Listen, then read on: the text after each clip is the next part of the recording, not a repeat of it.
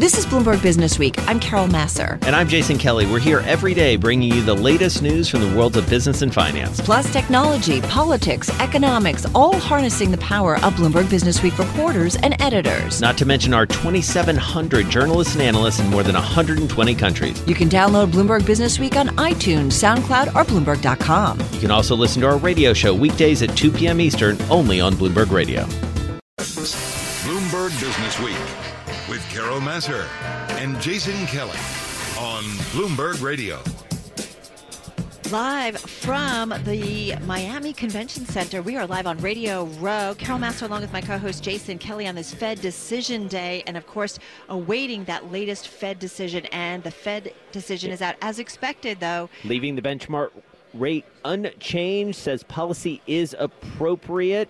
They are lifting the IOER rate 5 basis points, and we'll be looking at that reverse repo to 1.5%. The Fed extending repo operations at least through April. That is one thing that Wall Street has been very closely watching. All right, and I'm just taking a quick look in terms of market reaction. Looks like equities are certainly pretty much so far staying pat in terms of where they were prior to the release of that information. And I'm just checking on that 10-year. It, too, is pretty much staying where it is. So we're not seeing too much reaction. I think widely expected what we were going to get from the Fed today in this first meeting of 2020. But nonetheless, that press conference will be very key in terms of predicting a little bit of outlook and what he has to say about some of the big factors that are out there, including the virus. Absolutely. We're going to break that down, what the statement has. We're going to hear from Jay Powell in just about half an hour. But before we get to that and to our team's analysis, let's get to Charlie Pellet back in New York. Hey, Charlie. Thank you very much, and good afternoon. Happy Fed Wednesday with the Dow, the S&P, and NASDAQ all higher right now. We are seeing the 10-year up 13.30 seconds. The yield there 1.60%. We've got the S&P higher by 11, a gain there of 0.4%, 32.87 right now. The Dow pushing higher by 131 points, up 0.5%. NASDAQ is up 38 points, a gain there of 0.4%. Gold up 0.3, now 15.71 the ounce. Crude oil, West Texas Intermediate, down 35 cents a barrel, drop there of 0.7%.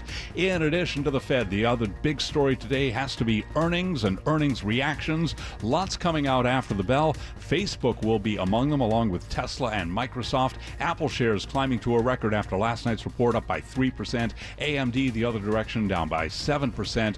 General Electric, the major standout today, up by 10%. Recapping, we've got the 10-year up 12.30 seconds, yield 1.61%. S&P up 11, a gain there of 0.4%. I'm Charlie Pellet. That is a Bloomberg Business Flash. You're listening to Bloomberg Business Week with Carol Massar and Jason Kelly on Bloomberg Radio. We do want to get more reaction to today's Fed decision. This is a big deal. First meeting of the year. While it was pretty predicted fairly well, really well, by economists and folks watching this decision, we still have to wait for that live press conference. That's going to happen at the bottom of the hour with Jay Powell. Steve Skancke is back with us, Chief Economic Advisor at Keel Point. He is a former U.S. Treasury and White House National Security Council staff member based in Washington. He's in our Bloomberg Interactive Broker studio back in New York. Also with us is Francis Donald, Chief Economist, Head of Macroeconomic Strategy at Manulife Asset Management, on the phone from Toronto. Steve, let's start with you. So nice to have you back with us. We all pretty much called this one fairly well. What's important about this meeting, this decision so far, and what's to potentially come from Jay Powell? Well, the meeting came off as expected, as you said. No big surprises. Yeah. Everything was anticipated. I think that the biggest challenges facing the Fed right now are this quantitative easing, which they don't describe as quantitative easing, adding to their balance sheet to deal with the repo market problem. They've telegraphed that that'll end after tax season in April. But I think the challenge is going to be, while they don't see it as quantitative easing and they can explain why, the market sees it as quantitative easing. And when it stops, how they explain it, it's going to be very, very important so as not to leave markets spooked the way we saw at the end of 2018. Right. Well, and Francis Donald, we remember that all too well, that really for that first period in Chair Powell's tenure, it felt like the market was cool with the statement, and then he opened his mouth and investors started selling off. He's learned a lot about communication, I think it's fair to say. But what do you read in the statement, and what do you need to hear when we do hear from Chair Powell in a bit? Well, I think in terms of what he announces today, I'm sorry. Well, I was going to add. Go ahead, Francis. The message from the statement is pretty clear, which is that Chair Powell isn't blinking. He's not blinking over coronavirus. He's not blinking on market-based inflation measures falling or oil prices falling. There's very little to chew on in this statement. He's only made 2 small changes to the language. If we're going to get any form of dovish or hawkish slant, it's going to come in the press conference. But my sense is if they wanted to send the message that the Powell put was back on, there would have been more to digest from the statement, and there just isn't. So if we head into that press conference and we don't get some nods, some concerns, my sense is that equity markets, they might be a little irritated, for lack of a better term. Steve, come on in on this.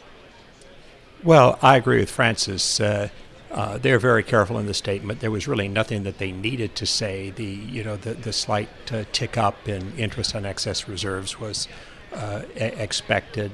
Not to have done it would have probably just caused some head scratching because everything is working so well right now. Probably the only irritant out there is some recent comments by the president about why the Fed doesn't do more to cut interest rates. But they're just going to be steady about that. They don't have to do anything about that. What they do need to be thinking about, though, is what are some additional recession-fighting tools that they need to be developing internally and thinking about so that when we come on down the line and they haven't cut rates, or even if they have cut them a little bit more than they have so far, what's going to be in their toolkit to deal with that? Steve, I want to ask you, I'm looking at our Fed Live blog and everybody from the, our Bloomberg News team and economics team kind of weighing in. And they pointed out, one of our individuals, the Fed has marked consumer spending to market as the only real change in the statement. And here's why it's maybe worth keeping a watch on it. The annual growth in the national paychecks, so we're talking about the 12-month change in average weekly hours, average weekly pay, payrolls, has decelerated to 3.8%, its slowest rate of growth since January of 2017. Consumer, we talk about it, ad nauseum, about how important it is to the economy, obviously, and keeping things going. What are you keeping an eye on for the consumer? Anything out there that makes you a little bit nervous about whether or not the consumer is going to be able to keep up spending? Well, I pay a lot of attention to consumer sentiment, the University of Michigan study, and the Conference Board Consumer Confidence. And right now, consumer confidence and consumer sentiment is high, and it seems to be staying there. The only slight ding in that is that the release in January by University of Michigan showed that the forward-looking outlook in terms of consumer sentiment is off a little bit.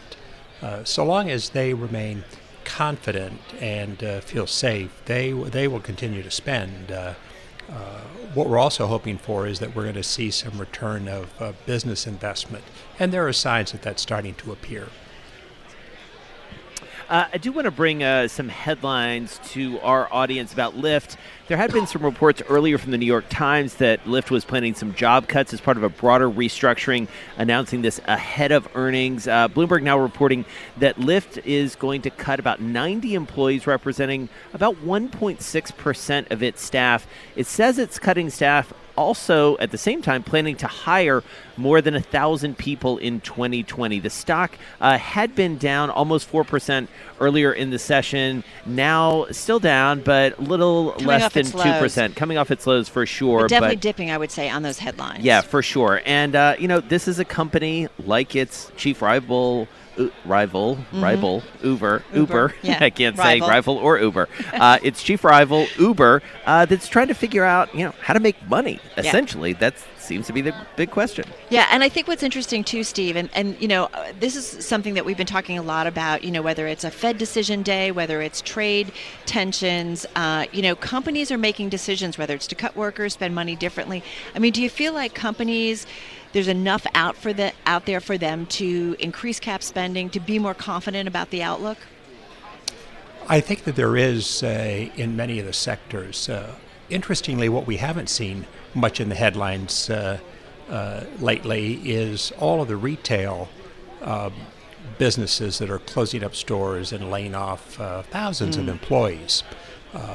It's headlines of job cuts that ding consumer confidence directly. It's the old phenomenon: if someone else is losing their job, how safe is my job?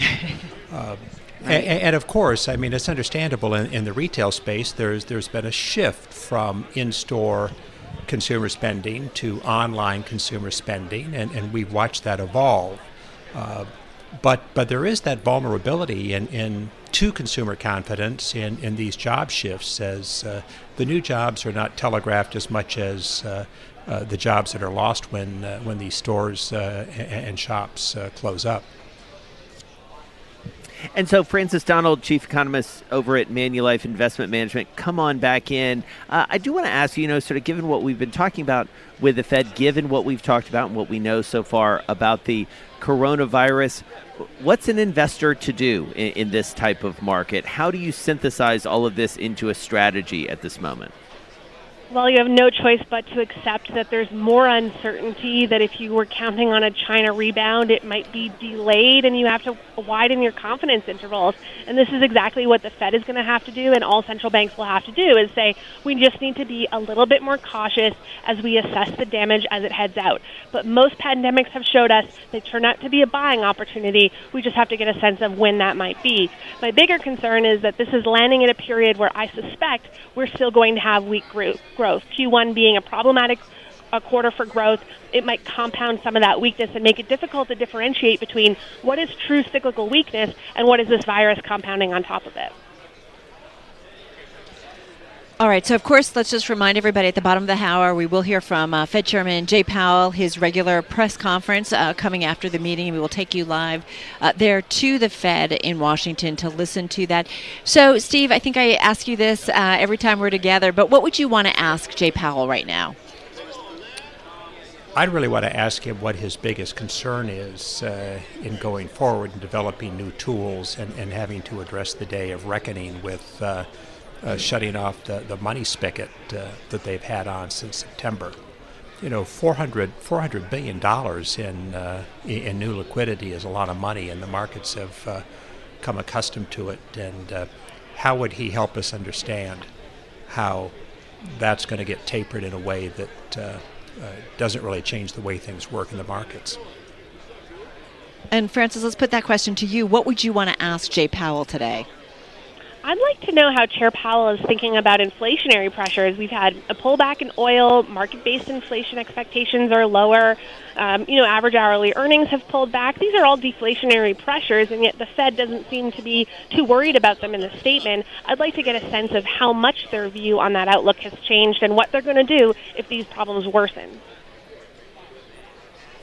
And those problems worsening again, what...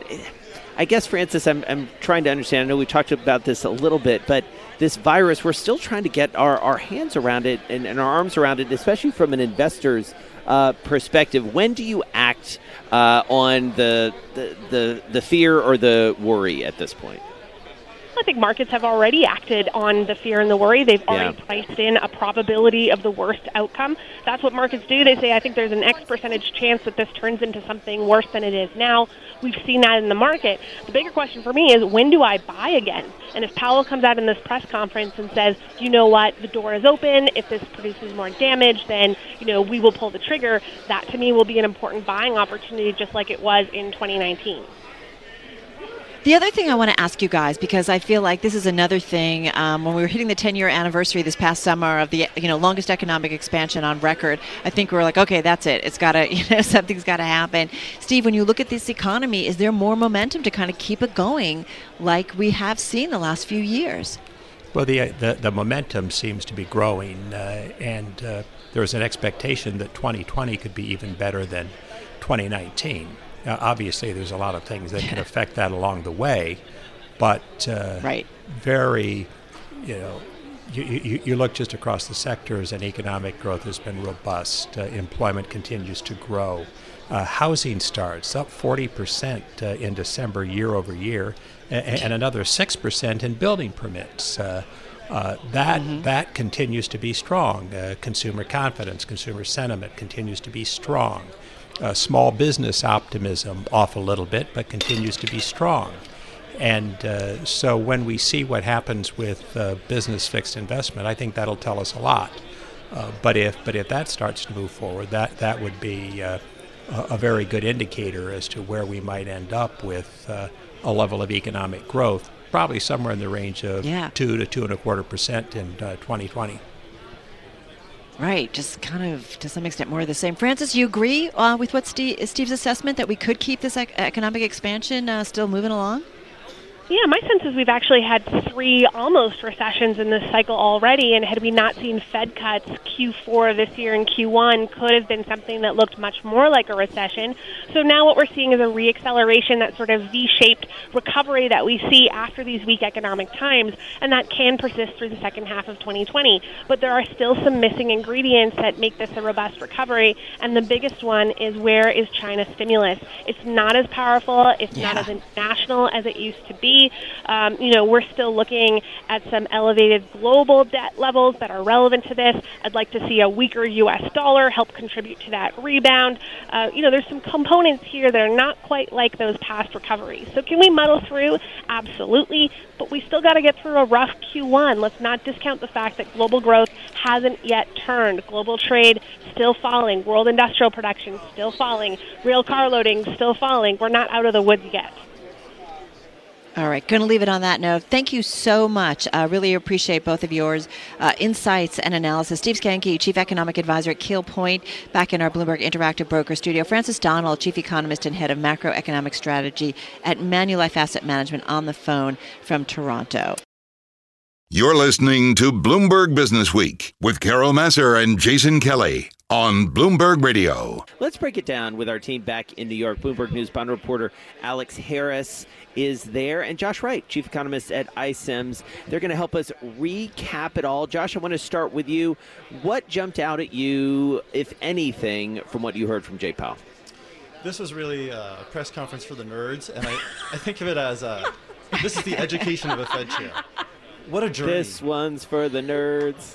What a journey this has been for him. What a journey, huh? It used to be these are really short press conferences, and he was really candid and somewhat off the cuff. And this time it was longer. It was much more scripted. It was very disciplined. He was on message. And you could see very clearly that he was prepared to talk about the process for unwinding what they've been doing with the balance sheet. But he was not going to be taken off course, not for 1 minute. Yeah, it does feel like very much like he had a plan and really did stick to it. I agree. Alex, what do you think? Besides, I know you laughed big time there at Josh's assessment. Josh, one, we prefer front-end wonks, not nerds. But no, there was really there was the term of art.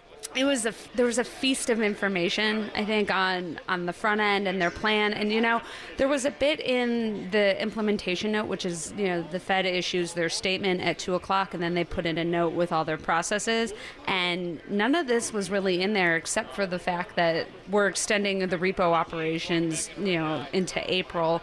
And so for him to come out and say, well, we're going to continue these repo operations, but you're going to see us adjust the quantity and adjust the price, that was new. And that was more for the market. And I think it takes a lot of the surprise out of the next few months when we get these repo schedules, every 9th business day of the month. And then the other thing is his comments on the bill purchases and the fact that they're going to taper those before outright ending them. That was another surprise. I think it was funny, and we were laughing here in the studio about the number of times people asked variation on the question of what is your definition of ample. And like Josh had pointed out, they did not waver from that. He was saying the minimum is $1.5 trillion of reserves, but I think it also tells you that there's still a long ways from even hitting that level and feeling really comfortable, because there's so much variation, and the level of reserves can vacillate so much, especially in April with the tax season upon us.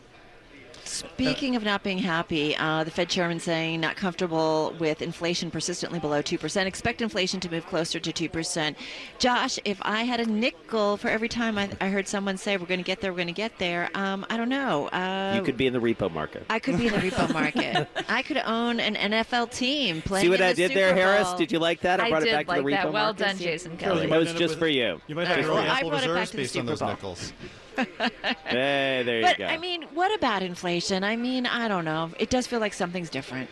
I think we might say that we're at the desperation point here. You know, the Fed does not change its inflation framework or its policy framework lightly. And as you can see, even once they've announced this process however many months ago, it's still going to be another 6 months, and they're not ready to talk about it or give any overt hints. Although there are some signs based on some of the informal comments and some interviews we've heard recently. Basically, the Fed is saying we're not getting there. The tools that we've been trying to apply before don't seem to be enough. Although they don't want to say that explicitly, the fact that they want to roll out a new kind of tool or a new kind of approach suggests that they see a lack and they want to close that gap. And so, Alex, let's talk a little bit about the repo mention and everything that's been going on. We know you love to talk about it. So what does it mean for the bond market going forward that this is front of mind? Oh, this is going to be a very boring repo market for the time being, and you've seen it already. They've really kind of held rates. But in a good way, right? I mean, that you kind of want a boring repo market, right? Yes, we don't and no, want all that though, action and this from is the where fall. this is where I sort of disagree with Jerome Powell saying on behalf of the Fed, well, we want volatility. Like, volatility in this market is normal. Well, if volatility is normal, start rolling back those repo operations sooner rather than later. Like, what are you afraid of? Because the other issue is remember, the benchmark of choice to replace LIBOR as directed by the official sector is the secured overnight financing rate. That's repo backed. SOFR is repo backed. And if that remains steady and there's no volatility there, if you're an investor like a money market fund, why would you want a SOFR linked floating rate debt instrument? There's no volatility there. There's no opportunity for yield. And I think that's maybe why we've seen such a drop-off in issuance in that area. Transition moving forward. And I think it's going to be a problem. So it's almost like the Fed was too clever for their own good here. And it might end up being a problem for them in this other area. And I don't think anyone's really thinking about that right now. Hey, Josh, let's talk a little bit more about financial market conditions, because I thought it was interesting that he did address asset values, some concerns. I'm looking for the little headline. Somewhat where elevated, he I said believe, things was the term he had. Yeah. Thank you. Yeah, exactly. So, I don't know. How do you assess it in terms of some of the asset values that are out there? Well, he made the right call that you've got to focus on funding risk and you've got to focus on the leverage in the system. And that's the key distinction between what we see now versus what we saw back in the 2006 to 2008 period. Although we do have elevated levels of debt in non-financial corporations, and that is a concern. And as he said, that could really amplify any shocks. What we have in the financial system proper is things look relatively stable. Households look good. Labor market still looks strong. The real issue is what's going on with confidence, because that's one of the areas where you could get a shock. A lot depends on how earnings go. Valuations do look stretched. And if there's something that goes bump in the night with tech earnings or IPOs, then we could find ourselves in a different kind of situation. And so, Alex, what do you think about Fed-wise in terms of your market between now and the next time we hear from the Fed? What do you worry about? Does virus sort of factor into the bond market? At what point? Yeah, a little bit. I think it's going to continue to just be headline driven, as we've seen before. When you look at the very front end, what'll be interesting is what we get out of the minutes. Do we get any more details or get any sort of information on, where their discussion of, paring back, these treasury bill purchases, paring back the repo operations, where did that stand with this meeting? So that'll be kind of interesting. And then just seeing how the market continues to respond and when they do decide to pull back on these repo operations. But I think for now, the virus and the knock-on effects, it's all going to be headline driven, the same as it's been with all the big issues like trade and such. Yeah. So, but I do think now people are sort of paying attention to the curve flattening post FOMC right now. And now everyone's wondering, is the Fed missing something? Are they making some sort of mistake here? Or is this just a response to his comments on inflation and remaining below, remaining below 2% and what's going to get us there. And that might be a driver as well. Just remind everybody, this is Bloomberg Business Week. Carol Massar, Jason Kelly, live in Miami on Radio Row at the Miami Convention Center. Just hearing from the Federal Reserve, keeping rates unchanged as widely expected. And then, of course, hearing from Jay Powell. Coming up in just a few minutes, Goldman Sachs Chairman and CEO David Solomon on the bank's first ever Investor Day. We've been covering a lot of headlines coming out of Goldman today, so we'll hear from that. Bloomberg Radio, Bloomberg TV simulcast. In the meantime, Josh, what didn't you get from Jay Powell that you would have loved to have heard? Or was everything pretty well covered? Well, he was certainly pretty comprehensive on what the plans are for what they're going to do about the repo market for the time being. I was surprised that he didn't say more actually about the coronavirus. And I'm one of those people that normally says, hey, let's step back and take a little more time. But he really didn't want to say anything. He said they weren't going to speculate. They want to have some cautious optimism. It's definitely awkward timing. The story just broke a couple of days ago and have to go out and face the world press. Yeah. You're supposed to be the man with the plan when you don't even know what the situation is. That's a tough position to be in. I'm surprised he wasn't a little more reassuring, but judging from the market, it seems like he's going to get away with it. Yeah. All right. Harris, last thought to you. Anything else going on the desk among your colleagues that you want to make sure our listeners know? Oh, it's everything we've covered here. It's trying to make sense of all the comments about repo operations, treasury bill purchases.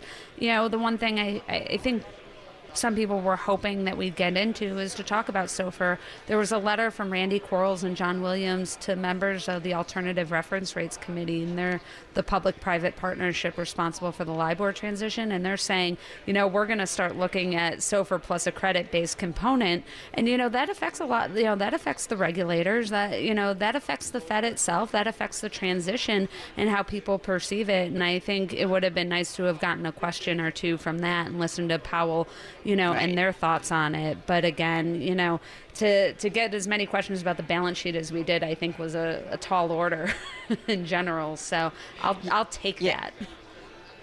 There was a lot. I agree. And kind of right out of the gate, we got a lot. All right. Going to leave it there, folks. Thank you so much. Alex Harris, bond reporter at Bloomberg News, back in our Interactive Broker studio, along with Josh Wright, chief economist at iCIMS, both of them in our Interactive Broker studio. You're listening to Bloomberg Business Week with Carol Massar and Jason Kelly on Bloomberg Radio. All right, so a busy day in New York, busy day in Washington, busy day here in Miami. Let's stay in the state of Florida and check in with David Kotok. He, of course, is the chairman and CIO at Cumberland Advisors. He joins us on the phone from Sarasota, Florida. So from a couple of current Floridians to another, David, what do you make of today's market, how it is absorbing all these different inputs, as it were? Oh, my gosh. Well, first of all, I'm delighted you're in Florida. We welcome visitors to Florida, as you know, and we're happy you're here. I know. We're happy to be here. And you have Carol with you. Wonderful. She says she likes the cold weather, but decided to at least taste a little of sunny Florida. What to make of today's market? The market has gone through, 5-6% correction or adjustment from the coronavirus news, some number like this, and then that seemed to be over. The metaphor I would say market agents are using is SARS. They're looking at this as not any permanent impairment of the trajectory of very low growth, but positive, very low inflation, but positive, very low interest rates for a very long trajectory. And that is an environment which is great for stock prices. It's also great for alternative investments. You just had an interview with Goldman's initiative in alternative investments.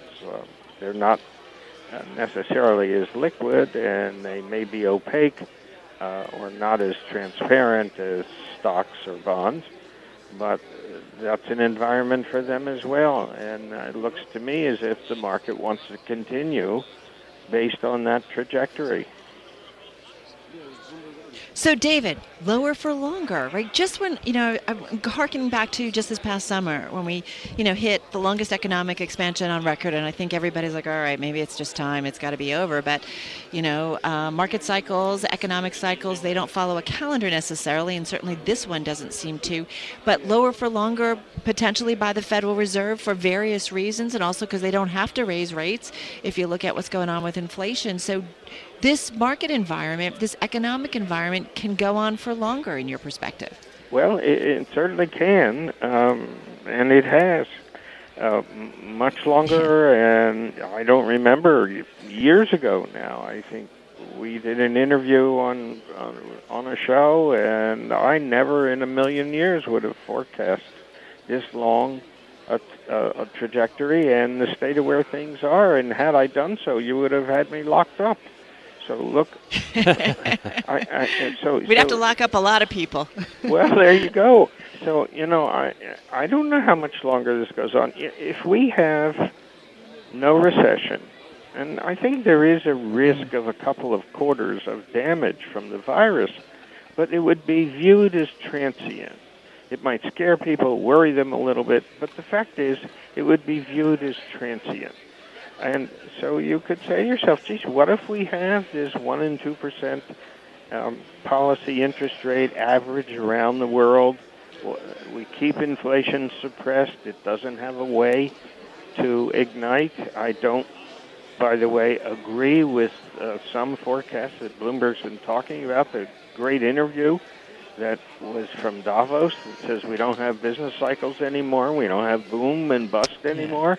Yeah, boom and bust is over, yeah. Was that the CIO of Bridgewater? So. Bridgewater, yeah. I think that the old boom and bust is alive, and in many ways we are creating the terrific bust of the future while we have this asset boom. And we have asset inflation induced by monetary policies worldwide. So the negative interest rate in the euro in Germany translates into the United States through something that's an exotic transaction for many listeners called a cross-currency interest rate swap.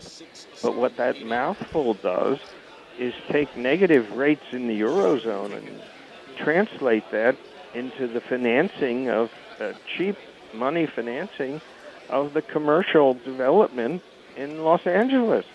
And that's the world in which we live. The Fed is stuck in the middle of that, and it will probably be there for a while until we get persistent inflation on a rising trajectory, broadly based on the price level, not the asset prices. We are going to continue in this, and I don't know, Carol, how long that'll be. Yeah. All right. David Kotok, always good to catch up with you, Chairman, Chief Investment Officer of Cumberland Advisors, joining us on the phone, just sort of up the road-ish in Sarasota, Florida. We're here in Miami. Thanks for listening to Bloomberg Business Week. You can subscribe to the podcast on iTunes, SoundCloud, or Bloomberg.com. You can also listen to our radio show every weekday at 2 p.m. Eastern, only on Bloomberg Radio.